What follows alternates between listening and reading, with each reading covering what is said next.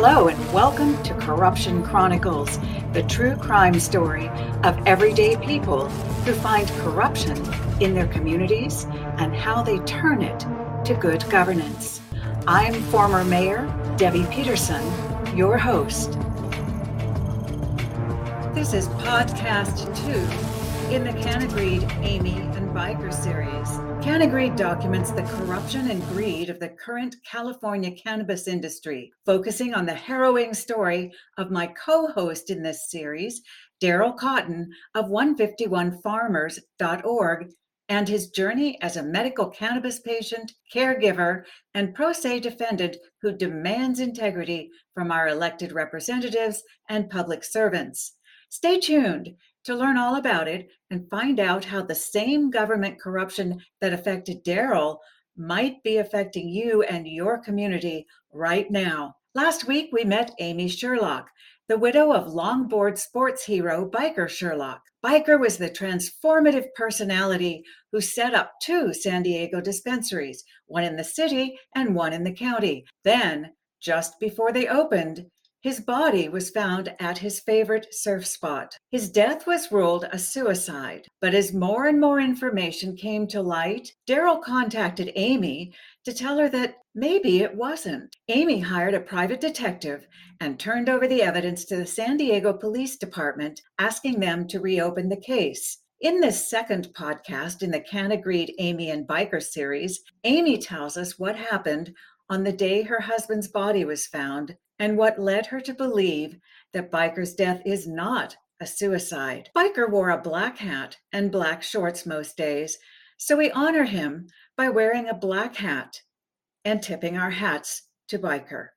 Hi, Daryl. Hey, what's happening, Debbie? Thanks for having me. So, Amy, last week you sent an email to the city of San Diego, to the mayor, the city council, the city attorney, the detectives, the police department, asking them to reopen the case of your husband's suspected suicide, maybe more. And you gave them until the 10th of May, and we're now here sitting at the 12th of May. So what happened? What did they say to your email? Did they respond? Hi, Debbie. Thank you for having me again. I got no response. Nothing at all. Nothing from anybody. Okay, well, I think we'll leave that there for now. We'll come back to that. What's the next step? Since folks heard about Biker's death and his involvement in the cannabis industry in the last podcast, what I'd like to do is find out a little bit more from you about what happened next. I was interviewed by an investigator and the police. I did give them a lot of information, which did not make it into the police report. I was interviewed for about a half an hour. I showed all of my concern that because Biker was new to the cannabis industry, that I was concerned that put him at a higher risk for foul play, but it didn't even make the police report. They just admitted it. It wasn't even there. So you're telling me, so you're at home in the morning and you, with your boys presumably, or they'd gone to school, and then you hear from a detective that they've found your husband's body, and they start to question you, and they completely ignore everything you tell them about the cannabis business, the cannabis industry, what he had.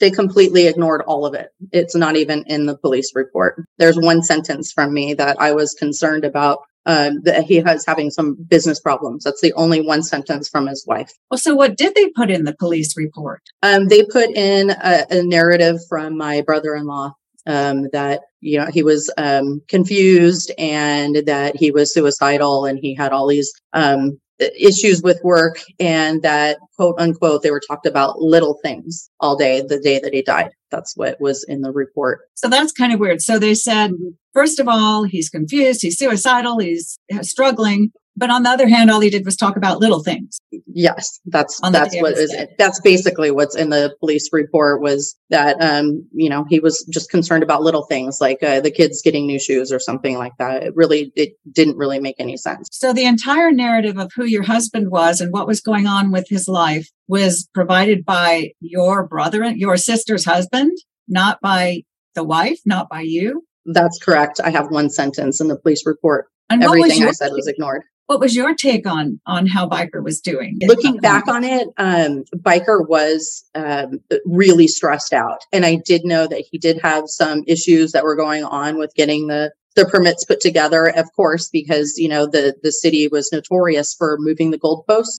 They would, a year into it go, oh, you don't have enough parking places. Oh, shoot. So he was just having that problem over and over and over again and trying to jump through whatever hoops that they were trying to get him to do. So he was really frustrated and stressed out. He had a lot of people, investors coming in and everything. So he was definitely not the normal biker, the happy-go-lucky biker that he normally was. But looking back, he had a lot of reason to be stressed out for sure.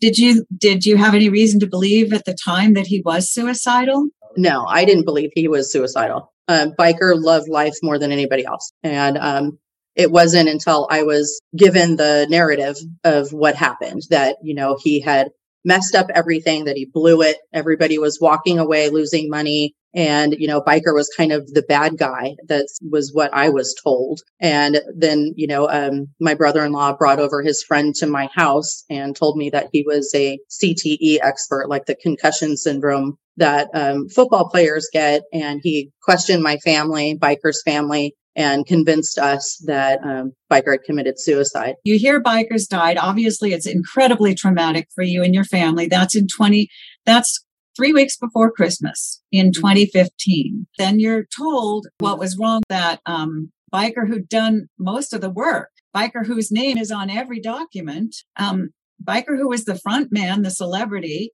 who did the near impossible of getting 2 cannabis permits. I don't know anywhere else that anybody else succeeded in getting a cannabis permit in the same city, in the same county. But they told you that there's nothing there because he screwed everything up. Is that what they said? That's correct. With the Balboa dispensary is what we were calling it, that he blew it. They were walking away from it, that it wasn't happening. And, that's it.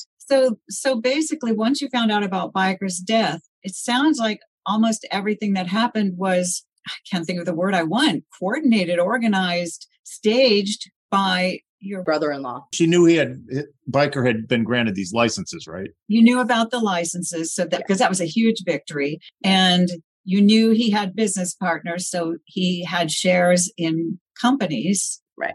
The other one in Ramona, up until 2020, I was told that I was still part owner.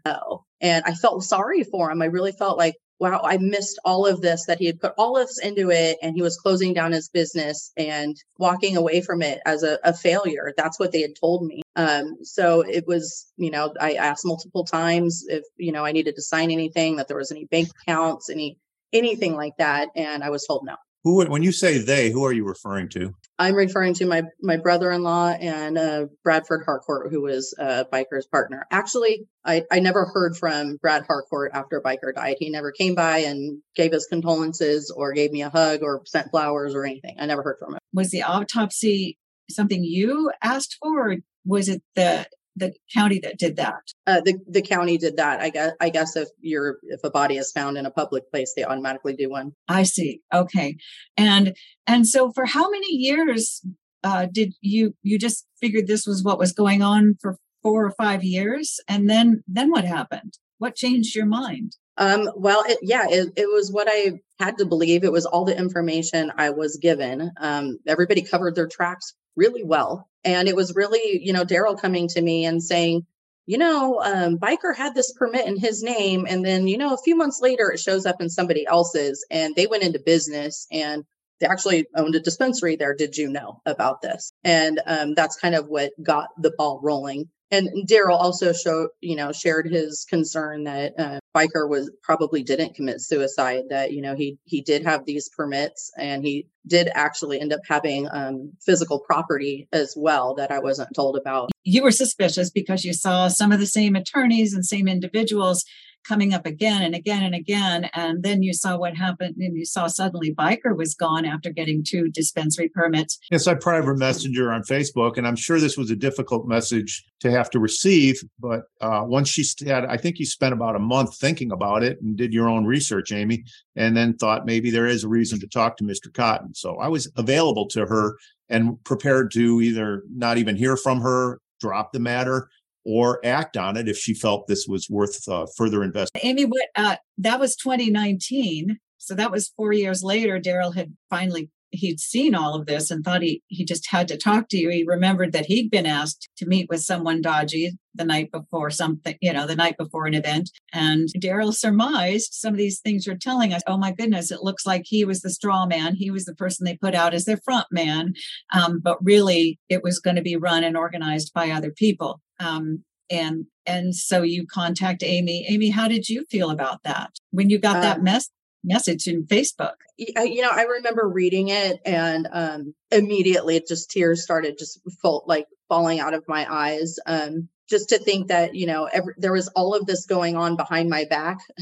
And, while I was just sitting there, mourning the death of my husband, it was devastating. And I remember crying so hard. So for 4 years, you're thinking, yeah, he committed suicide. He screwed up his business. I don't have anything because he screwed up and these guys are taking care of me. And then all of a sudden, out of the blue, you get this messenger message. And that's when you started thinking, maybe everything I'm being told isn't what I thought it was. That was the beginning of trying to unfold what I was told and what actually really happened. And everything that I was told and was a lie. And the information she was given. Yes, by basically my brother-in-law, because Bradford Harcourt never came and even saw me or emailed me or anything. And I would like to interject here. This is all public record. There's civil lawsuits going on. These people have been named. There's discovery and responses going back and forth.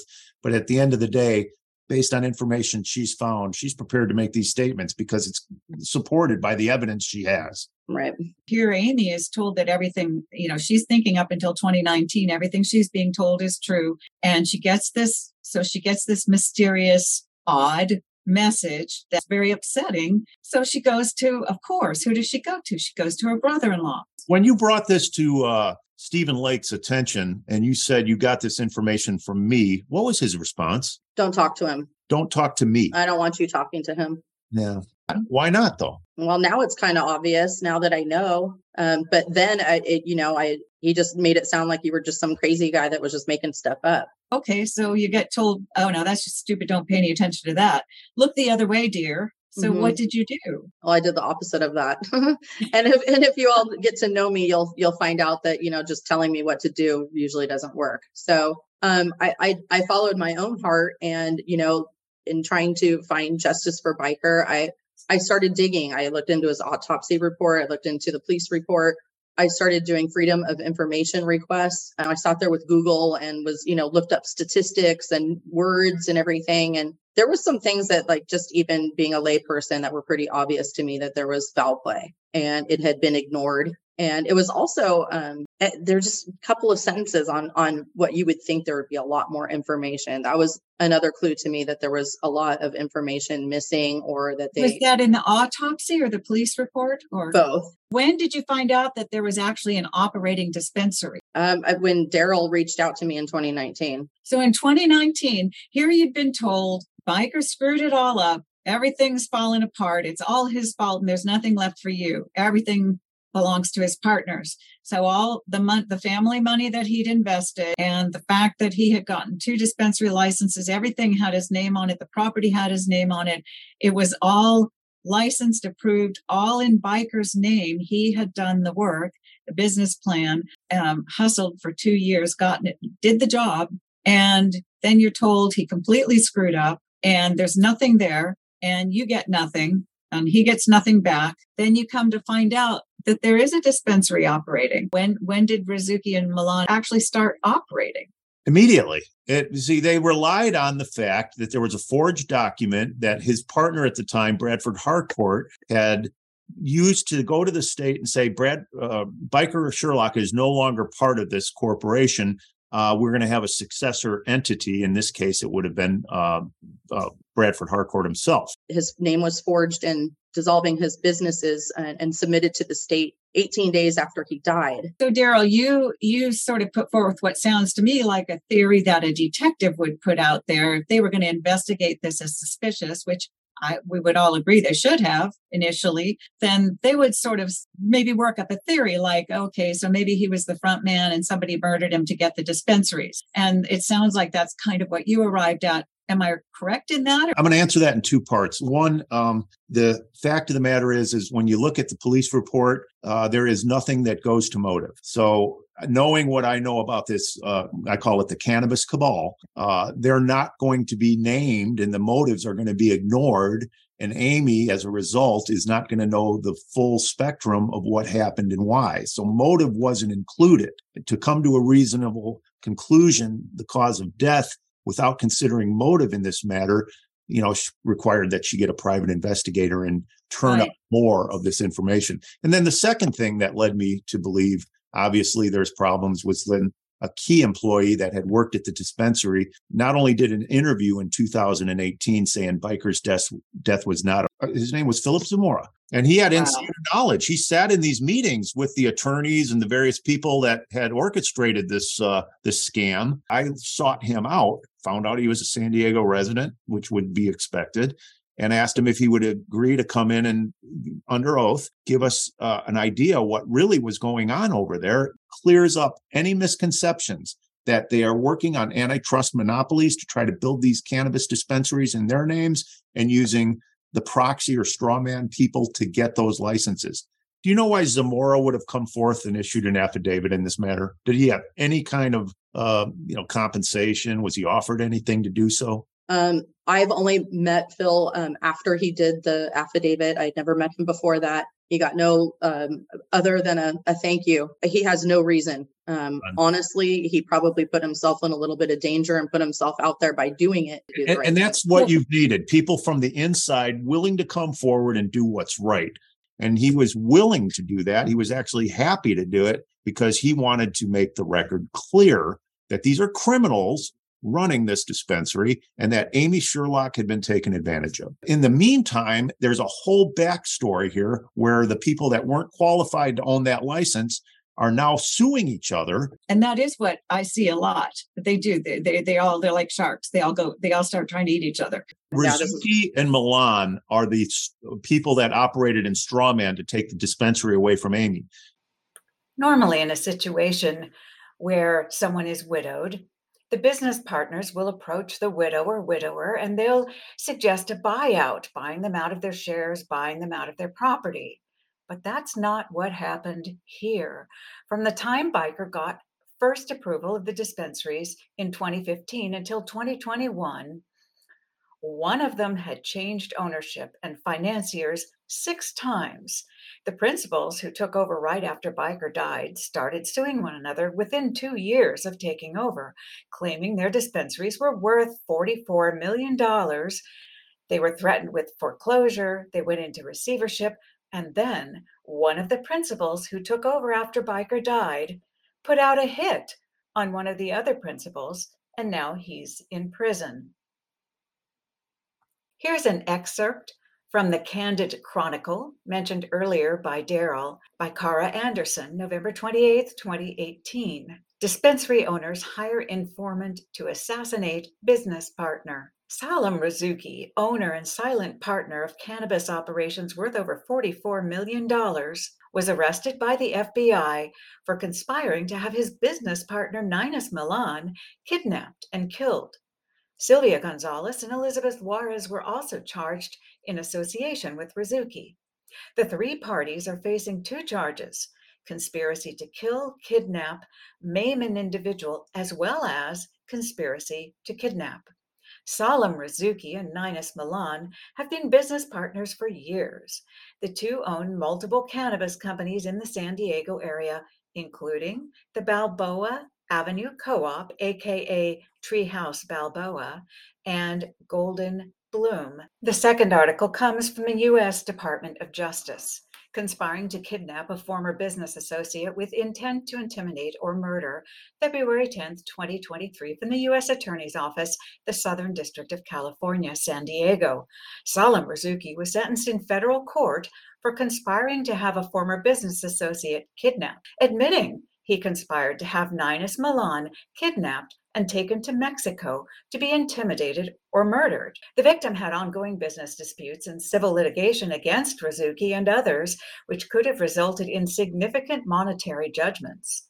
The person they solicited and paid to commit this crime contacted the FBI immediately, leading to the arrest of Rizuki before the plan could be executed.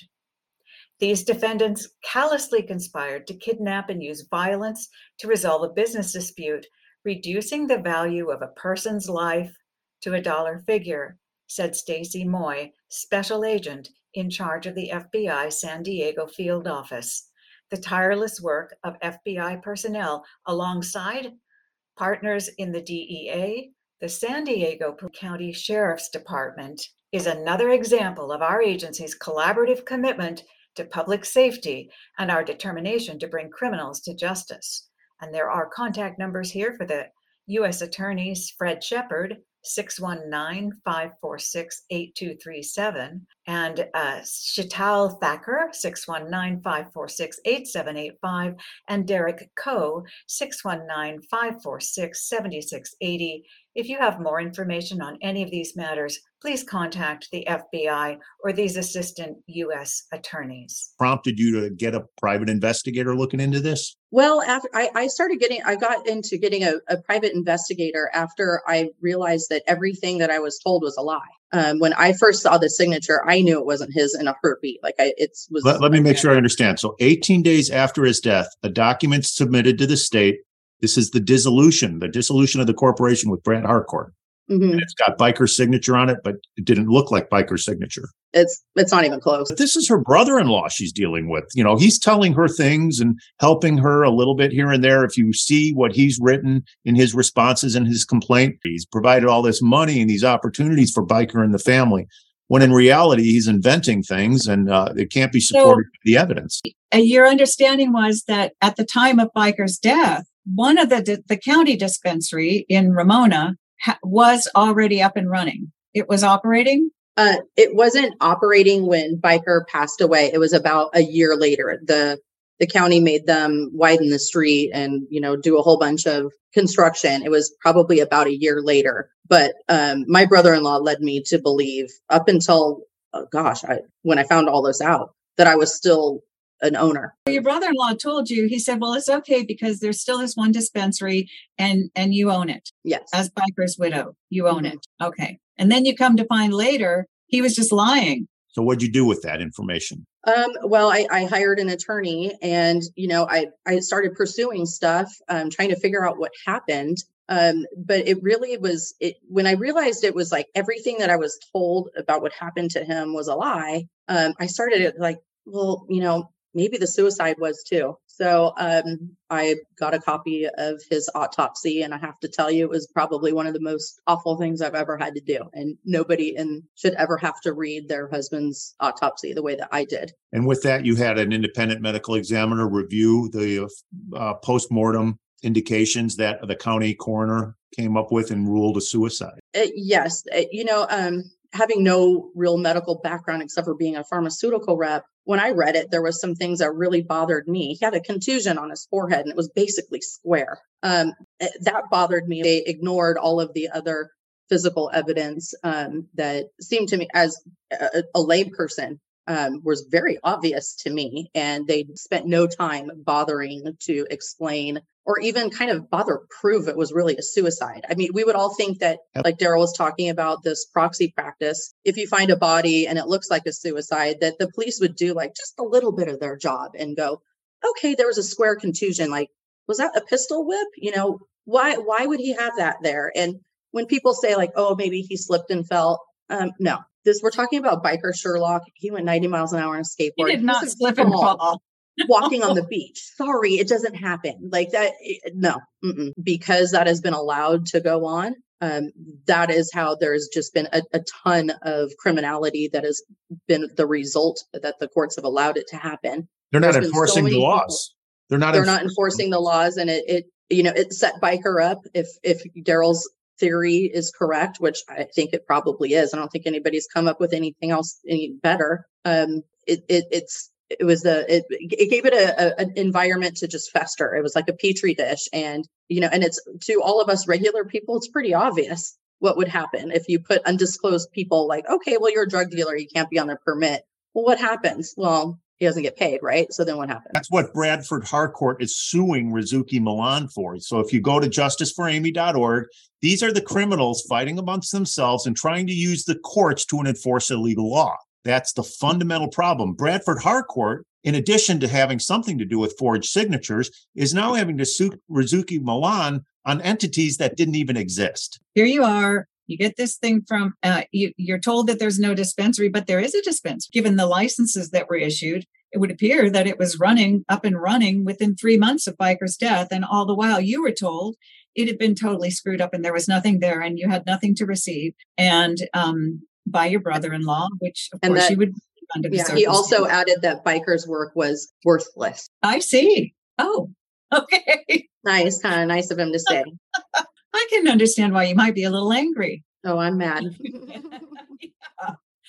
And there's that whole other aspect to it. And these guys are crooks who will put up front people, whether they're women or men. But I can't help but think along the lines that you brought up a little bit earlier. And that is that, it hasn't been that long since women were considered chattel. Since everything that a woman owned was because of a brother, a father, and they had, whether she'd inherited or not, she had no rights to it. And even up until the 70s, women couldn't even get real estate loans. So this kind of thinking and behavior and this kind of socializing that we've all received, men and women, well, here it is. Here it is, Amy. Here, you're a widow. You don't matter. He's dead. It doesn't matter. Your children don't matter. So surely you were able to go to the city or the county and ask them to give you information on these things.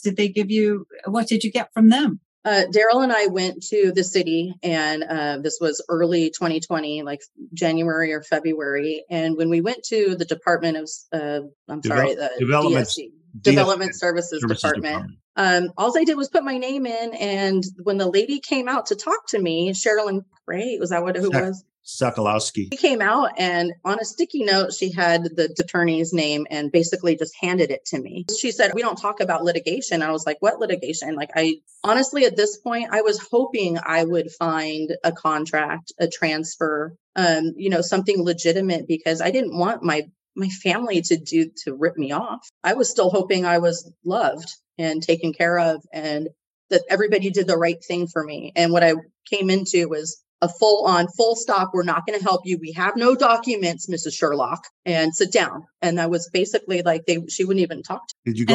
And that's not what you went in for. You didn't go in to do a lawsuit. You went in just to say, "Can I have the paperwork?" Well, she went to the mayor's office too. I went to the mayor's office. I wrote Mayor Faulkner at the time. I wrote him an email and never even heard back from him either. Nobody cares. They are the pinnacle of how it happened. They were the ones who do the permits, that would have done the transfers. They're the ones that, won't give me any information. Steve Lake did give me emails where Edith Gutierrez at DSD is asking for Biker's death certificate, my marriage certificate, and me being the executor of the will or his estate. You clear. Well, unfortunately, I'm not even copied on the email. Not even copied. And you did a background check, right? I mean, the permit's in your name. Did you clear a background check? No, I never did a background check. I never knew that the permit was put into my name. After multiple FOIA requests, Freedom of Information Act requests, I was doing very broad questions. I want any and all information at 8863 Balboa Avenue. Just trying. That's how we started to figure out how the actual physical real property was changed hands. Was they just deeded it to themselves. I did get some project numbers and some approval numbers, and I went onto their website and started plugging those in. And it's sort of like a evolving sort of circle of numbers. And poof, that's where I found the permit in my name, where I see Amy Sherlock, the permit holder, that I'd passed the background check. What did you think? What did you think when you saw that? Actually went in my bathroom and vomited. I was so disgusted by what my brother-in-law, what Brad Harcourt, and what the city, like who are these people? Why would they do that to me? This isn't Iran. Like, my brother-in-law doesn't speak for me. You don't have any paperwork from the county, do you? They're not providing you with anything. Is that right? Yes. I've looked into getting the information about the Ramona dispensary on Olive Street in Ramona. And I put in a FOIA or a records Public request. records request, yeah. With public records request with Department of Cannabis Control back in August, and I still haven't gotten anything, nothing. No response to investigating biker's death, or even the forgeries that in the armorist report as well, where, they dissolved his companies and, took his property, transferred it to themselves, that, they seduced him to become part of it just to get the licenses. But everything I know about this man and I know about Amy is that he embraced life. Zamora said that. He lit up the room. He came in there. He wasn't part of this cabal. Amy has suffered ultimately more than anybody I know as a result of those practices. And that email she sent to the city could not have been easy. And Amy is an innocent party, as there ever it was one, and her boys, and they deserve, at least that the record showed, that it was not a suicide. But all it was really asking the city to just make it historically correct what his cause of death was when considering motive. And Amy, will you ever stop seeking this justice? Never. Not until it's done. I will fight until Biker gets justice and my sons receive the opportunities that their father left for them. So that's why I'm here and I'm telling my story, and they either have to be pressured into it or shamed into it. I don't know, but I'm not going to stop until we figured out what happened to Biker and I get my property back. And even people admitting they were wrong and they didn't do their jobs, I won't stop until justice is served. And I intend to see this to the end. For better or worse, here we are today, still dealing with amounts to a government that will not take an honest look at what that is. This is not going to go away. Time seems to drag on with this, but every time something happens where they ignore our rights, it just makes Amy's situation more obvious as to the conditions and the seriousness of her case. Listeners can find out more about this at justiceforamy.org.